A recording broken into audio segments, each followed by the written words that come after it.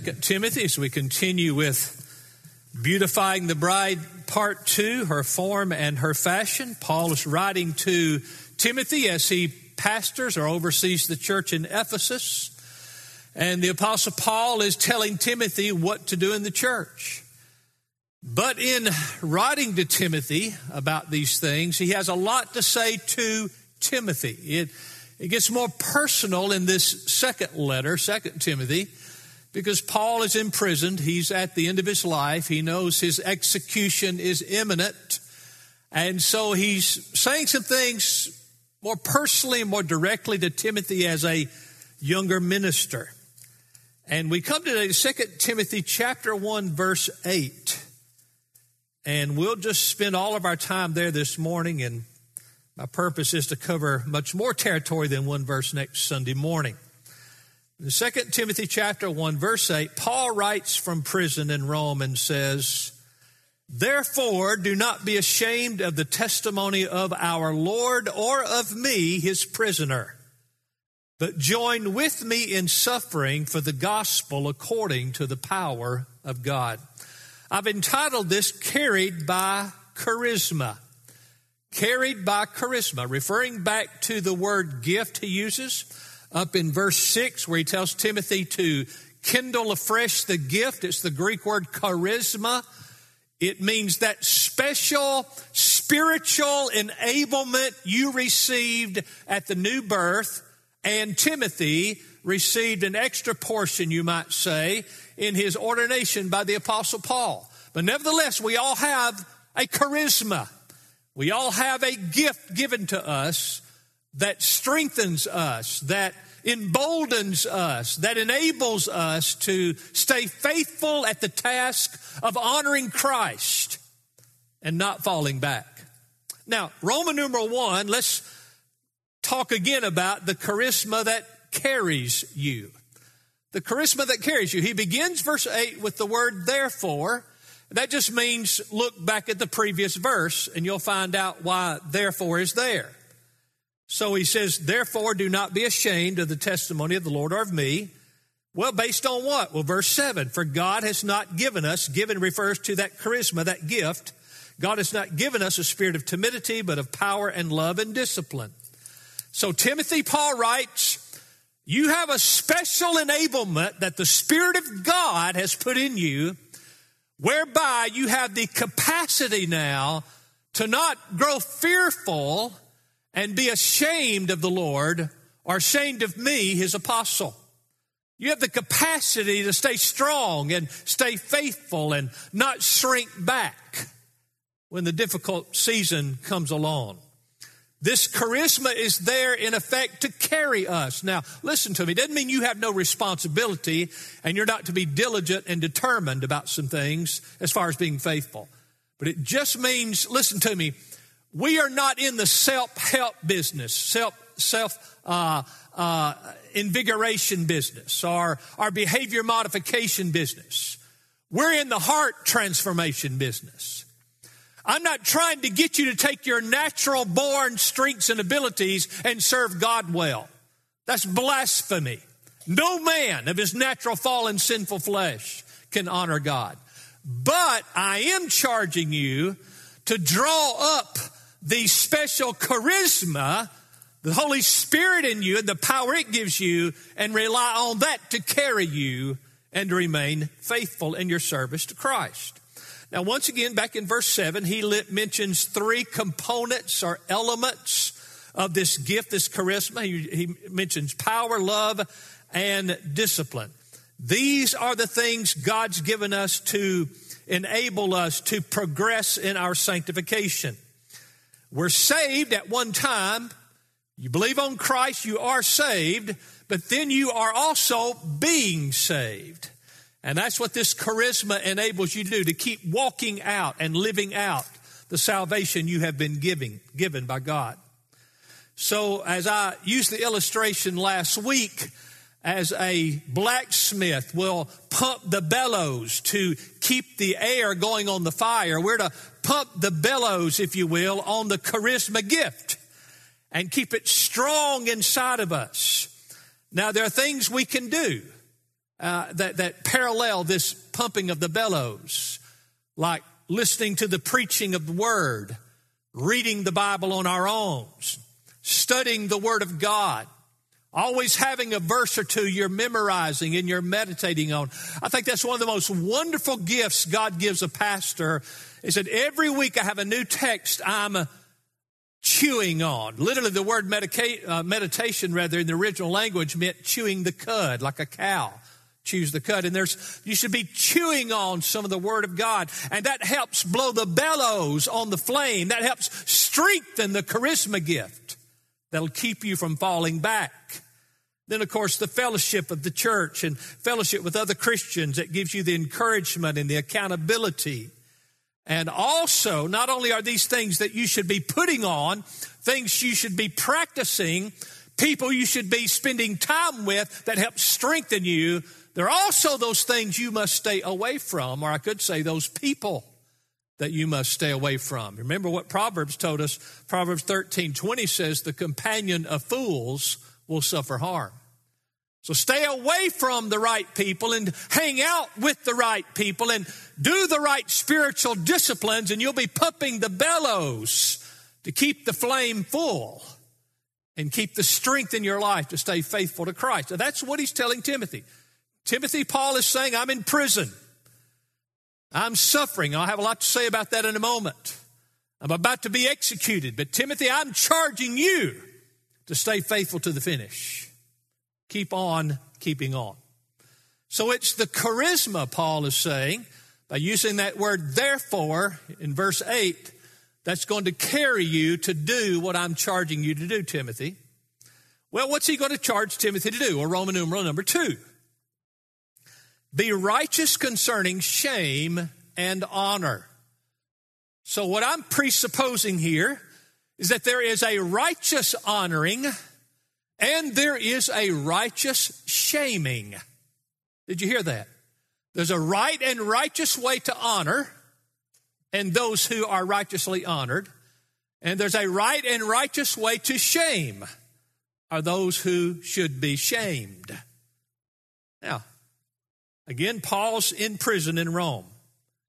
He writes to Timothy and says, Timothy, don't be ashamed of the testimony of the Lord. And Timothy, don't be ashamed of me. Now here's Timothy. He was Paul's associate for 16 years. Timothy loved Paul's Christ. Timothy loved Paul's churches that he started. Timothy loved Paul's doctrines. Now, I don't mean it's Paul's, it was God's, but Paul was the instrument. And Timothy embraced all these things. He was widely known as Paul's first lieutenant in the work of the ministry. So Paul is telling Timothy, after all this, Timothy, don't become fearful and deny association with our Lord and with me. Now, the reason Paul is saying that is because when the world really comes down hard on you as a Christian, it's easy to get fearful. And it's easy to grow ashamed of things you ought to be honoring. And it's easy to start honoring things that you ought to be ashamed of when the fear comes. Will Timothy do this? Will Timothy turn against the Christ Paul taught him and preached? Will Timothy turn against the churches Paul started? Will Timothy turn against the doctrines Paul taught him? I agree with W.E. Vines as he describes this phrase in verse 8, do not be ashamed. The idea there is do not fall into fear and let that fear lead you to being ashamed of the testimony of the Lord or of me. So you have to be unashamed. You have to control the fear that comes when opposition comes against you and against our faith. And Timothy, you must maintain the discipline of rightly or righteously honoring that God says ought to be honored, and rightly and righteously being ashamed of or shaming that God says ought to be shameful. Now, you and I live in a world that's upside down. You and I live in a world that honors that which is shameful and wicked and dishonors that which is truly honorable. And they're putting more and more pressure on us, church. More and more pressure on us. And we can shrink away and start being afraid. And start being ashamed of the wrong things and honorable of the wrong things. Now, it's interesting to note, the phrase, do not be ashamed, is not in the present tense. The present tense means continual action. If it was a present tense verb, it would mean, Timothy, you've started being ashamed, now stop it. Timothy, you started being ashamed of the Lord's testimony and of me, now stop it. But that's not what it is. It's actually the aorist tense, which means something that starts and continues. His point is, Timothy, don't let it start. Up to this point, Timothy, you've run well. But be careful as you go forward. Don't ever start letting fear get control and you become ashamed of the testimony of the Lord or of me. And Timothy, you've been giving in the new birth and by the anointing of your ordination special charisma, special gifts that will strengthen you and help you. Rely on these and don't become ashamed. Now, let's talk about two things for just a moment. Let's talk about, first of all, don't be ashamed of the testimony of the Lord. That's the first thing he says. Then in a moment, we will talk about, and don't be ashamed of me, the Apostle Paul. Now, Romans 1:16 reminds us, for I am not ashamed. Now, this is Paul, of course. I'm not ashamed of the gospel, for it is the power of God for salvation to everyone who believes, to the Jew first and also to the Greek. So Paul says, I've never shrunk back in fear and become ashamed of my Lord in any public setting, in any context, anywhere in the culture.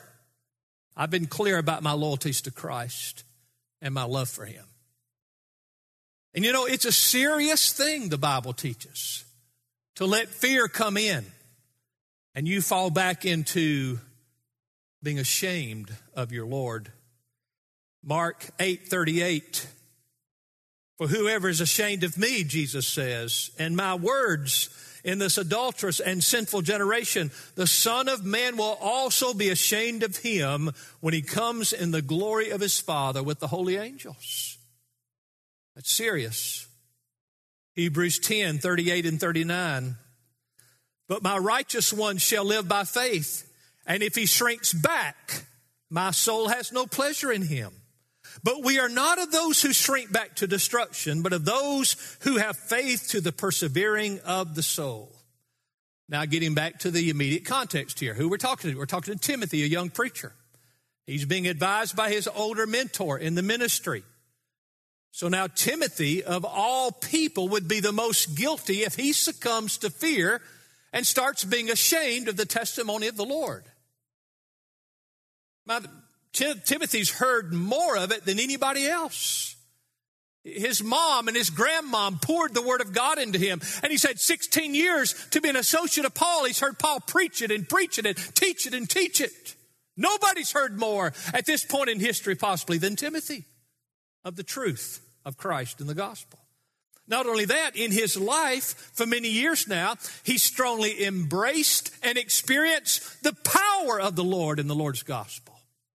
He's shown it in his life. And then he's also, for many years now, proclaimed this very gospel and this very Christ. Now let's come down to us a little bit here. We must remind ourselves that all of us are bound to Christ. Now listen to me. Stop right there. You are bound to Christ. You are Christ's slave. All of us. You've been bought with a price by his precious blood. How can we fall into fear and deny him or be ashamed of him? We must never shrink back to that. But looking at Timothy as the example here, as a minister, ministers whom God has set apart and God has called to be the proclaimers of the testimony of the Lord, they are the most guilty if they fall back. You know how many pastors I know who at one level or another are pastoring their churches ashamed of Christ? We'll just kind of leave this doctrine off and we'll leave this standard off. We'll leave this conviction and discipline in the church off. We'll start leaving some things off because in the present culture, that might cause a lot of trouble. Fear comes, and they shrink back and begin to be ashamed of the testimony of the Lord. The testimony of the Lord means the doctrines of Christ, the doctrines of Christianity. Well, the second thing Paul says, I'm not just talking to you about being ashamed of the testimony of the Lord. This is interesting. He said, or of me. Now that's a horizontal plane right there. Paul puts himself right as an extension of the testimony of the Lord. It reminds me of Ephesians 3:21, the horizontal plane that's there. To him be glory in the church, horizontal, and Christ Jesus, to all generations forever and ever. So here Paul says, just as you would not be ashamed of the testimony of the Lord, don't be ashamed of me. Your mentor, your, if you will, pastor in the Lord. Scripture allows no separation of one's support of God and God's causes and one's support of God's man. Scripture don't allow you to separate those. We've talked before in our exposition of the previous book about the man of God who's has a long proven reputation of working hard at preaching and teaching is to be shown double honor. 2 weeks ago, you celebrated my 40th anniversary, and I don't know that you showed double honor. You probably showed triple honor. You went overboard. You were deeply joyous and generous toward me and toward my family. My true honor, though, now listen, church, my true honor is that you showed me this double or triple honor out of your deep love for Christ. And because I'm Christ's pastor. It's got to be that way. Those can't be separated. God forbid I be the kind of pastor that wows you or impresses you with my skills and abilities and charisma and personality, and that's kind of laughable. Or my humor, or my ability to plan and strategize and organize and cast division. I could do that as a lost man. God forbid you feel good about me on that, but you must want to honor God's man because you love the God of the man. That's what blesses a pastor.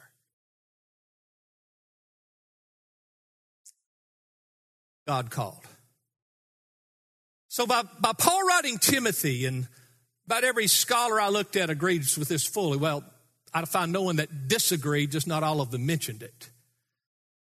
That, Timothy, if you fall back on honoring Christ, you fall back on honoring me. And Timothy, if you fall back on honoring me, you fall back on honoring Christ. There is no righteous way to bypass the man of God in order to serve God. Now, there is a balance here. We have people come to our church sometimes, and they come from another congregation somewhere, and they're convinced the pastor is walking in willful compromise. Not just a pastor that struggles and fails, we all do, but just as a willful purpose and intent, things are unsound. So I understand in those cases, you may not can honor that person the way others honor their pastors. So there's a balance there, I get that. But even in those situations, if those people want to come into our fellowship, we strongly exhort them, you leave that other fellowship honorably, respecting the office of pastor, even if you believe there were serious compromises and failures there. Let me give you an illustration of how you can't be ashamed of Paul without equally being ashamed of Christ. Paul is Christ's ambassador. He's Christ's representative. So is Timothy, but in our context, Paul's the one we're looking at here. Let's say you and your wife are out somewhere, and someone approaches your wife and wants to talk real personally and directly to her. Well, you're out of bounds. You don't approach a man's wife without going through her husband. Can I get amen there, guys? He's there to be her head in the sense of loving her and protecting her. You have no right to approach a woman in any personal or direct way unless you get permission of her husband. They go together. And you can't go around Paul and say, I'm going to get to know God. You've got to go through God's ordained means. You can't separate those off. You can't separate a husband and wife once the marriage has taken place. So our service to Christ flows down one channel. It flows through our local church and how we function under our pastors and elders. And then our Christianity and our influence flows out in various streams, into the home, into marriage, into child raising, into the workplace, into social life. But it flows down one channel and then goes out into those streams. You can't go rogue and go independent. So if Timothy succumbs to fear and Timothy becomes ashamed of the testimony of the Lord, he will also be ashamed of the Apostle Paul, the Lord's minister. Because in God's economy, you cannot claim to love and honor Christ and at the same time withhold love and honor to the pastor God has placed over you. Timothy, Paul was saying, I'm over you in the Lord. Don't dishonor Christ and don't dishonor me. Remember the conversion of the Apostle Paul? Paul's on the road. He's persecuting Christians and a bright light shines from heaven. He's knocked down and Paul says, who art thou, Lord? What is this, Acts 9, 5 and 6? Who are you, Lord? And he said, I'm Jesus whom you're persecuting. And Paul could have said, what do you mean I'm persecuting you? I'm just persecuting these Christians. Jesus said, well, time out. You can't separate us. I'm in them, they're in me. You persecute them, you're persecuting me. Same principle. Timothy, you reject me, you reject Christ. Now think about with me just for a second. Why would Paul write this like this? Why wouldn't Paul just say, Timothy, don't be ashamed of the testimony of the Lord? Why does Paul add, and me, his prisoner? I think I know why. Because Paul had seen so many false teachers in his day. And backslidden Christians do just that. The Gnostic heresy false teachers rose up who taught they had a superior wisdom than the doctrines of this Apostle Paul and the other apostles. Then the Judaizers cult and their false teaching rose up who said, yeah, you've got to believe on Christ, but you also must add components of the Mosaic law to be pleasing to God. And then you had others begin to rise up. And generally speaking, their modus operandi was this. Now, we love this Christ and we embrace his teaching, but we don't know about the Apostle Paul. We don't really agree with all that Paul. Now, we love Jesus, but we just don't know if we can go along with Paul. And Paul's writing Timothy says, time out, that's impossible. You cannot throw me out and say you love the Christ who called me to establish the doctrine for the church in writing the New Testament. Powerful principle here. Talking to the Corinthians. The Corinthians were claiming to be Christians. I'm sure most in the church there were. But there was an uprising in the Corinthian church against the Apostle Paul. As a matter of fact, he had this everywhere he went. Everywhere he went, there are people who claimed to be Christians who would rise up and start chipping away at the foundation of Paul's office of authority. They'd start undermining and questioning all of Paul's doctrines. Oh, but we're good Christians. Well, the Corinthians had some of that going on. Well, we're Christians and we believe this gospel, but now Paul's not impressive at all in his speech. Of course, the Corinthian culture was one where they had put high esteem on the great orators of the day. Paul just wasn't a great orator. He wasn't a great speaker as such. Then Paul writes to them, and he says in 2 Corinthians 11:5, I may be unskilled in speech, but not in knowledge. I might not be impressive in ways that would make you want to think I'm special, but I do know the truth because God's given it to me. Now, we've talked about don't be ashamed of the testimony of the Lord. Don't be ashamed of God's man. Paul says, or of me. Now let me, for application's sake, talk about this concept of being ashamed or shaming. When we talk about shaming someone, generally what do we mean? When someone is put to shame, or if we shame someone by our actions or our words, we're calling them dishonorable. We're calling them unacceptable. We're calling them inappropriate. We're calling them disgraceful. In a Christian context, we're calling them unrighteous. That's what it means when you shame someone. You know, in our culture today, we have all these catchphrases. Have you noticed that? About every week, some radical liberal comes out with a new phrase, a new part of the narrative. And if you don't agree with them, then you're a bad person, and they'll shame you. We've heard of fat shaming, you know, our mask shaming. You go into a store and somebody thinks you should have a mask on, and they're wearing their mask, and they criticize you and condemn you and call you out. And what they're saying is, I'm putting shame on you, and consequently also, and it's always like this, I put shame on you and I'm honoring me. I'm virtuous, and I'm careful, and I'm compassionate. Sometimes that's true. But like I said, in our culture is so unbiblical and so full of error, they turn things upside down and they'll shame you for what's righteous and good, and they honor what's unrighteous and evil. Well, we have a lot of that going on in our culture. Putting shame on another person, conversely, always puts honor on yourself or on something else, I guess I could say. There's always a shaming and a corresponding honoring. Now, if someone publicly dishonors or disgraces, let's use this illustration again, your wife. You're in some sort of public setting and you're there with your wife, and a person comes up and they say something to her that's a clear, disgraceful, dishonoring thing. You got a choice. There's no neutral ground here. You can either reprove him or more,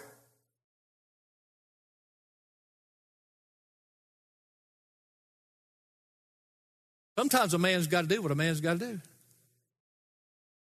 The Bible says don't speak in the hearing of a fool. Some people are just so foolish you can't help them, just get away from them. But it could be that if a fool loses a few teeth, he might not be so foolish next time.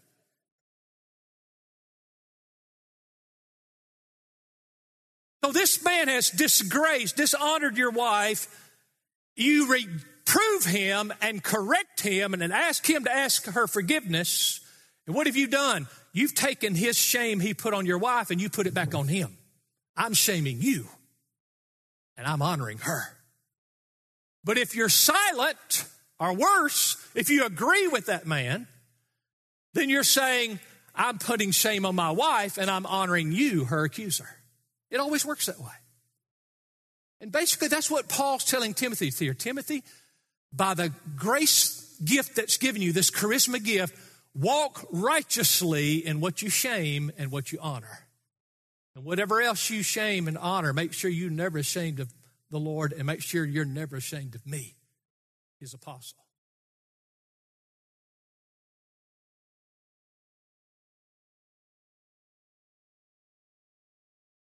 What we find ourselves doing if we're not comfortable. Are you listening this morning?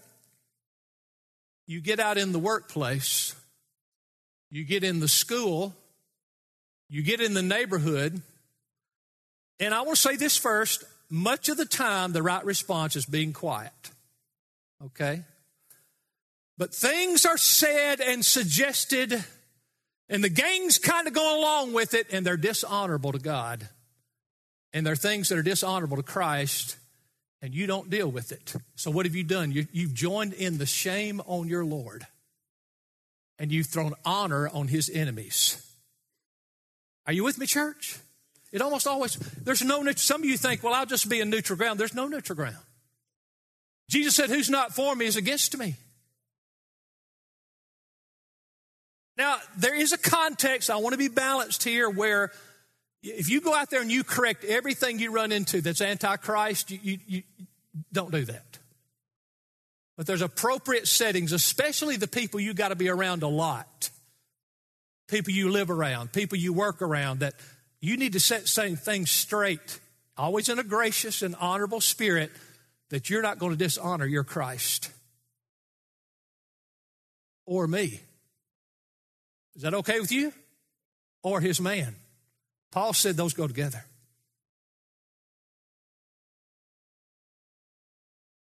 So in Christianity, both our actions and our words must draw on the charisma, the power, the love, the sound thinking he's put in us, so that we righteously shame that which ought to be shamed, and we righteously honor that which ought to be honored.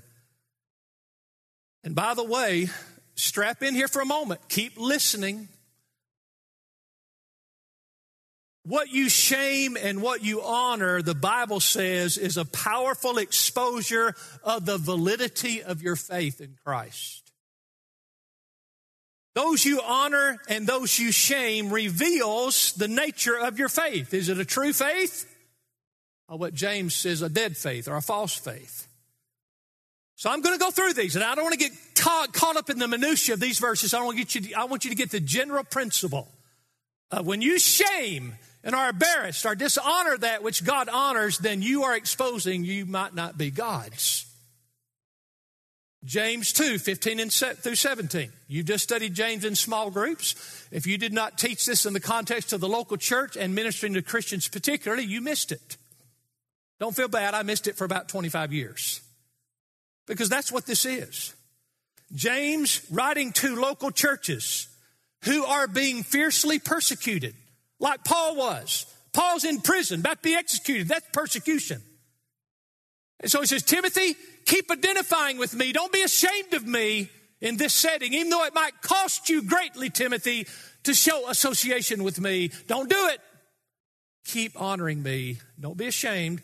Same context here, James 2, 15 through 17. If a brother or sister is without clothing, why are they without clothing in this context? Because the persecution's so bad.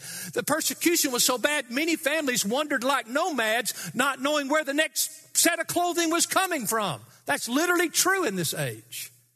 You've got to interpret it in that context. And in need of daily food. Many Christians literally didn't know where they're going to eat next because they lost their job because they professed faith in Christ. And one of you says to them, go in peace, be warmed, to be filled, and yet you do not give them what is necessary for their body.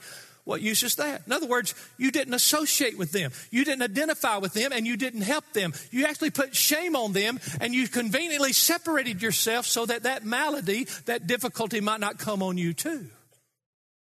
That's what this is saying.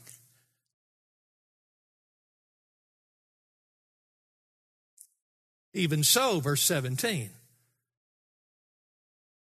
Faith, if it has no works, is dead, being by itself. He said, you've got a faith, but it's not Christian saving faith. If it was Christian saving faith, you could not, as a pattern of your life, disassociate from Christians who are struggling under the persecution. You would identify with them and you would help them. You've exposed the non-validity of your faith. Now, thank God we don't have that right now. Amen? But they are locking pastors in prison in Canada right now. Who knows how close that kind of persecution may be to us. 1 John 3, 17 and 18. Same context. Local church, severe persecution. But whoever has the world's goods and sees his brother in need and closes his heart against him. That's an important phrase. Instead of bringing him into your heart and identifying with him, being counted as one with him, you push him away. Well, how does the love of God abide in him? Little children, let us not love in word or tongue, but in deed and in truth. If that's the pattern of your life, to disassociate and separate from those who are being persecuted for the faith, then you're probably not God's. You're shaming them, pulling away from them, and actually honoring the enemies of God in doing so. Hebrews 10, 32 through 39. But remember the former days when after being enlightened, you endured a great conflict of suffering. Local church, great persecution and suffering. Verse 33, partly by being made a public spectacle through reproaches and tribulations. Now stop right there. So Christians, there's some Christians who publicly are being shamed, reproached. They become a spectacle to the community. He said, what'd you do? Last part of verse 33. and partly by becoming sharers with those who were so treated. You didn't shame them, you identified with them. You said, I'm one of them, and they're right, and they love the God I love, and they serve the Christ I serve, and I'm one with them. I'm not going to shame them, I'm going to stand with them. And by doing that, what are you saying? Shame on you governing authorities and you people of this culture who would persecute them. That's the position you took. You honored your Christian brothers and sisters, and you shamed the enemies of God. That's righteous honoring and shaming. Verse 34 of Hebrews 10, for you showed sympathy to the prisoners and accept joyfully the seizure of your property. You so identified them and refused to shame those brothers and sisters who were being persecuted that then the persecution came upon you and they started getting your stuff. Knowing that you have for yourselves a better possession and a lasting one. What enables you to know that if they take my home, if they take my clothes, if they take my income, whatever they take, I'm still okay because I got something glorious coming up? What enables you to think that way? The charisma he put in you, the Spirit in you that came in at the new birth gives you the power to do that and to stand on that. Now, I want all of us to turn back to that text I've looked at with you several times, but we're going to do it again this morning. Matthew 25. Would you turn there? Matthew 25, what's the context? It's the context of suffering Christians and whether or not you associated with them and helped them or separated from them and shamed them. Now, I'm going to insert a phrase as we go through so you'll get the meaning of what we're coming at here. Matthew 25, verse 34. Then the king, that's Jesus, will say to those on his right, come you who are blessed of my Father and inherit the kingdom prepared for you from the foundation of the world. You were God's elect, predestined one before the world began, and you're very special. And here's how we knew you were one of those saved, elect, chosen ones. Verse 35, for I was hungry and you were not ashamed of me. I inserted that, and you gave me something to eat. I was thirsty, and you were not ashamed of me, and you gave me something to drink. I was a stranger, and you were not ashamed of me, and you invited me in. Naked, and you were not ashamed of me, and you clothed me. I was sick, and you were not ashamed of me, and you visited me. I was in prison, and you were not ashamed of me, and you came to me. Then the righteous will answer him, Lord, when did we see you hungry and feed you, or thirsty and give you something to drink? When did we see you a stranger and invite you in, or naked and clothe you? When did we see you sick or in prison and come to you?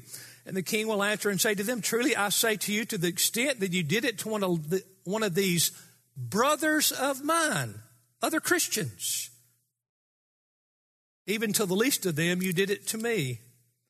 Let me just continue on, verse 41. Now he turns to the unbelievers, the non-Christians, and said, here's what characterized you. He said to those on his left, depart from me, accursed ones, into the eternal fire which has been prepared for the devil and his angels. For I was hungry, and you were ashamed of me, and you gave me nothing to eat. I was thirsty, and you were ashamed to be associated with me, and you gave me nothing to drink. I was a stranger, and you were ashamed, and you did not invite me in. I was naked, and you were ashamed of me and did not clothe me.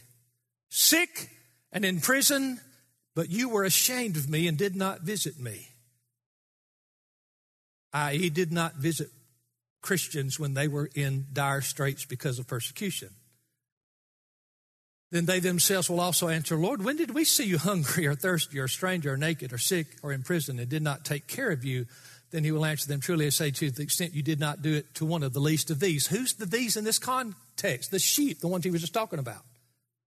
That's all it can be. What he's saying, Jesus is saying, you can't separate this. You can't say, I honor the Lord, but I'm not going to be associated with God's people. I honor the Lord, but I'm not going to be faithful under a God-called preacher. Paul said that's impossible. Jesus said that's impossible.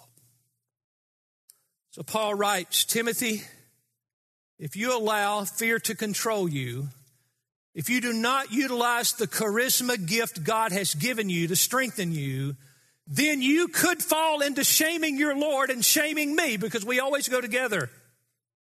And at the same time, in shaming me and shaming the Lord, you honor those who are the Lord's enemies. Thus, Timothy, you start acting like an unbeliever.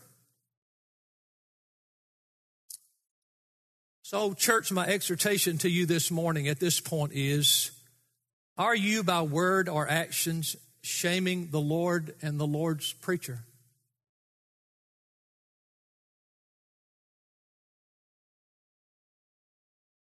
I have walked into business after business place owned by our church members.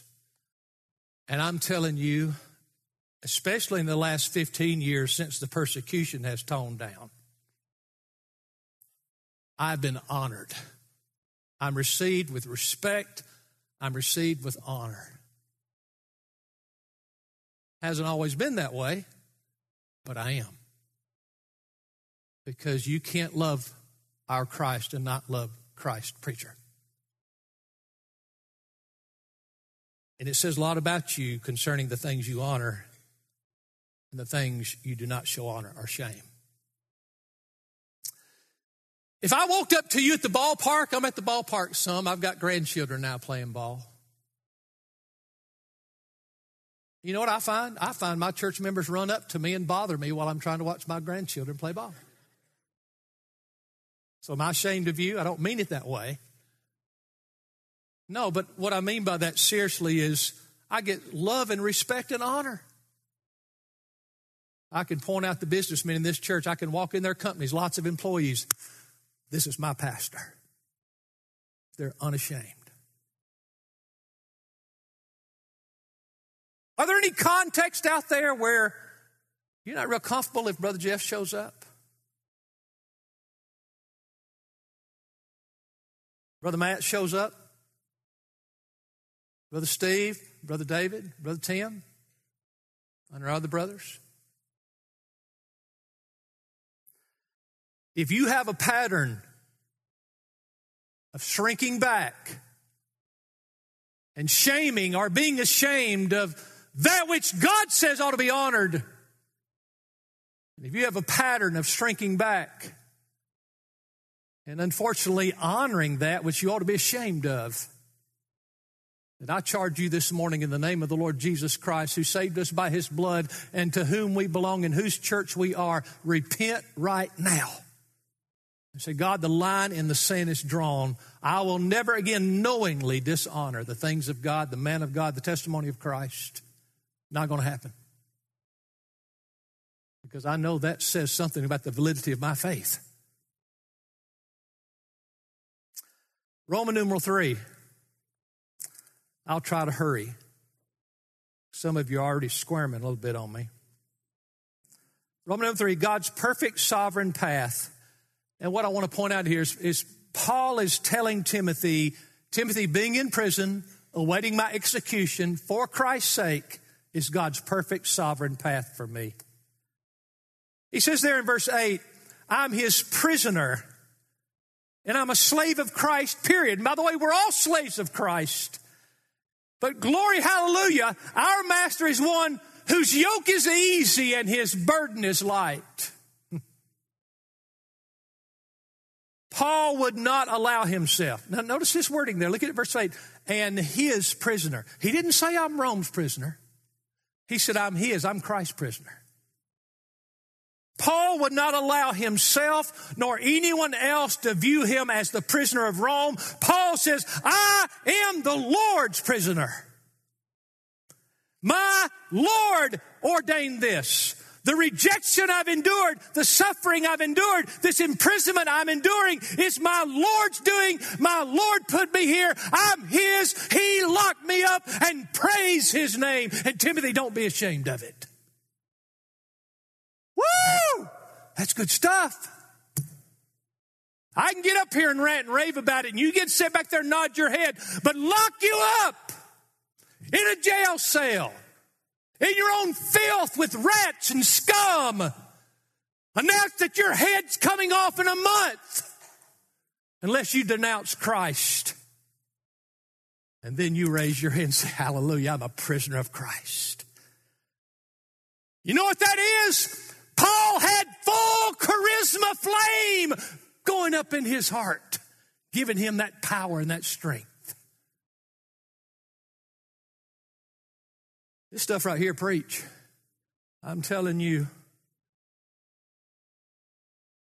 here's what we think. Pastor, I don't know if I can do it.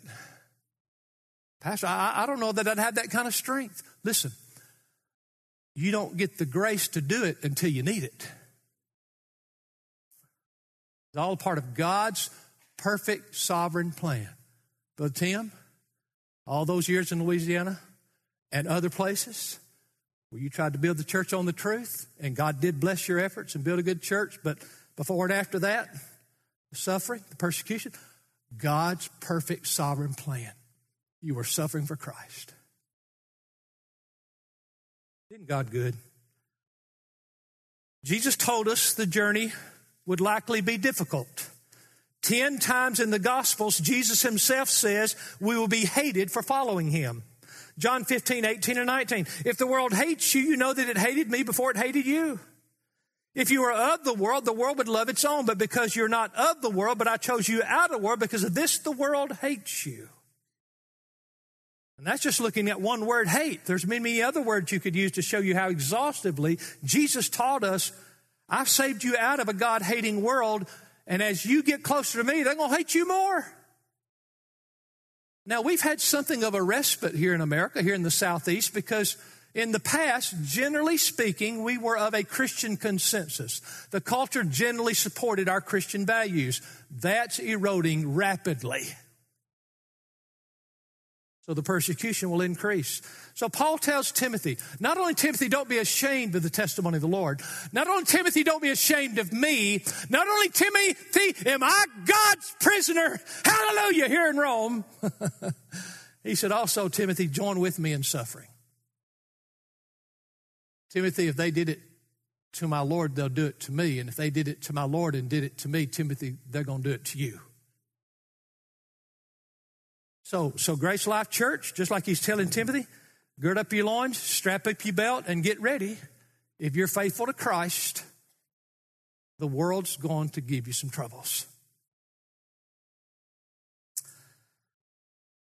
It's part of God's perfect sovereign plan. Actually, perfect and sovereign are redundant, because if it's sovereign, it's perfect. But I wanted to say perfect because you need to think about it as perfect. God's perfect sovereign plan. Matter of fact, God planned Paul's suffering. Remember in Acts chapter 9, Paul struck down and he's trying to get over this conversion experience. I say get over it, but at least get over the blindness. And he's there kind of doing nothing, and God speaks to a man named Ananias and says, Ananias, why don't you go lay hands on him and minister to this Saul of Tarsus? And Ananias said, whoa, God, he's having Christians locked in prison, and he's standing by and having Christians put to death. And the Lord says, listen to what the Lord says. Acts 9:16, for I will show him, that's Paul, how much he must suffer for my name's sake. I mean, before he's just gotten saved. And God's saying, I've got suffering planned for him.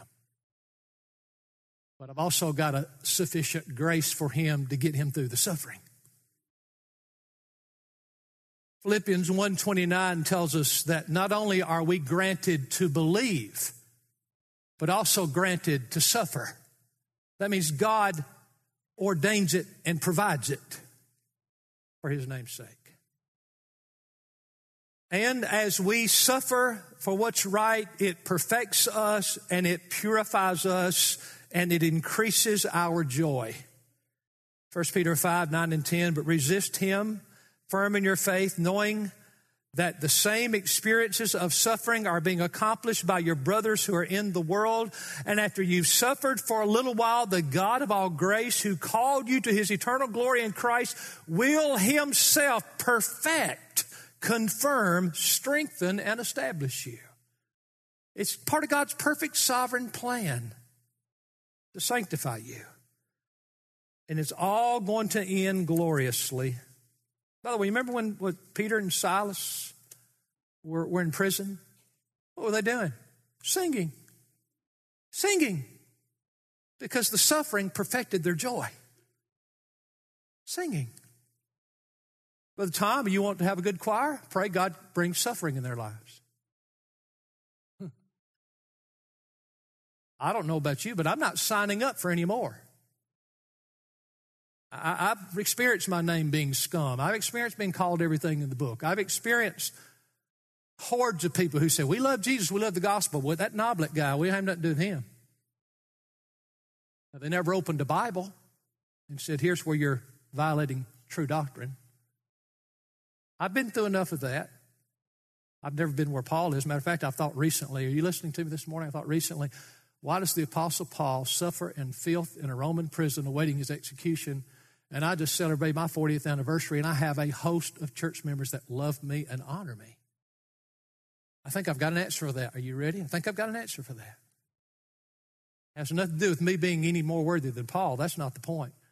Paul sacrificed. Paul gave up the blessed joys of being a part of a mature church family to go around and start as many churches as he could, and to let his associates come behind and help pastor them and bring them to maturity. Because you don't enjoy what I enjoy as a pastor unless you've had a long, long time, first of all, to grow yourself and your church to grow spiritually with you. Paul never had that. He spent all of his energies going from one place to another, which was God's will for him. And so he sacrificed, if you will, the joys of a healthy church home and life and pastorate to spread the gospel as far as he possibly could. I'll not but mention number 4, let the charisma carry you. Because like the press secretary for the White House, Paul circles back. And at the end of verse 8, he circles back to what he was talking about in verse 7, which he alludes to at the beginning of verse 8. He says, suffer with me with the gospel according to the power of God. Timothy, it's the power of God. What did he say in verse 7? It's power, love, and discipline. It's this thing God gives you that's not natural. You didn't get it in this world. It's a gift of the new birth. It's a charisma, a gift. Now, Timothy, let me say it again as I'm concluding this part of my remarks. You got to do this according to the power of God. It's not the power of man. You can't grit your teeth and do this. If you do, you'll check a box, you'll dot an I, you'll cross a T, and you will have no joy if you do it in the strength of the flesh. Only the Spirit of God in you can put you through difficulties for Christ's sake, and you raise your hands and say, praise God, I'm Christ's prisoner. Like me in prison, I'll just sing hymns. The joy comes when the power of God is holding us. So I come to Roman numeral 4, and I say the same thing I said in Roman numeral 1 because he circles back to the same point, the same principle. Let the charisma carry you. Let it be your strength. So Paul reiterates at the very end of verse 8 what he said in verse 7, and that is, he, God in you, Christ in you, only he can enable you to righteously endure this suffering. And Timothy, that's the only way I'm able to do it, and that's the only way you're going to be able to do it. In Grace Life Church, that's the only way you're going to be able to do it. Let the charisma carry you.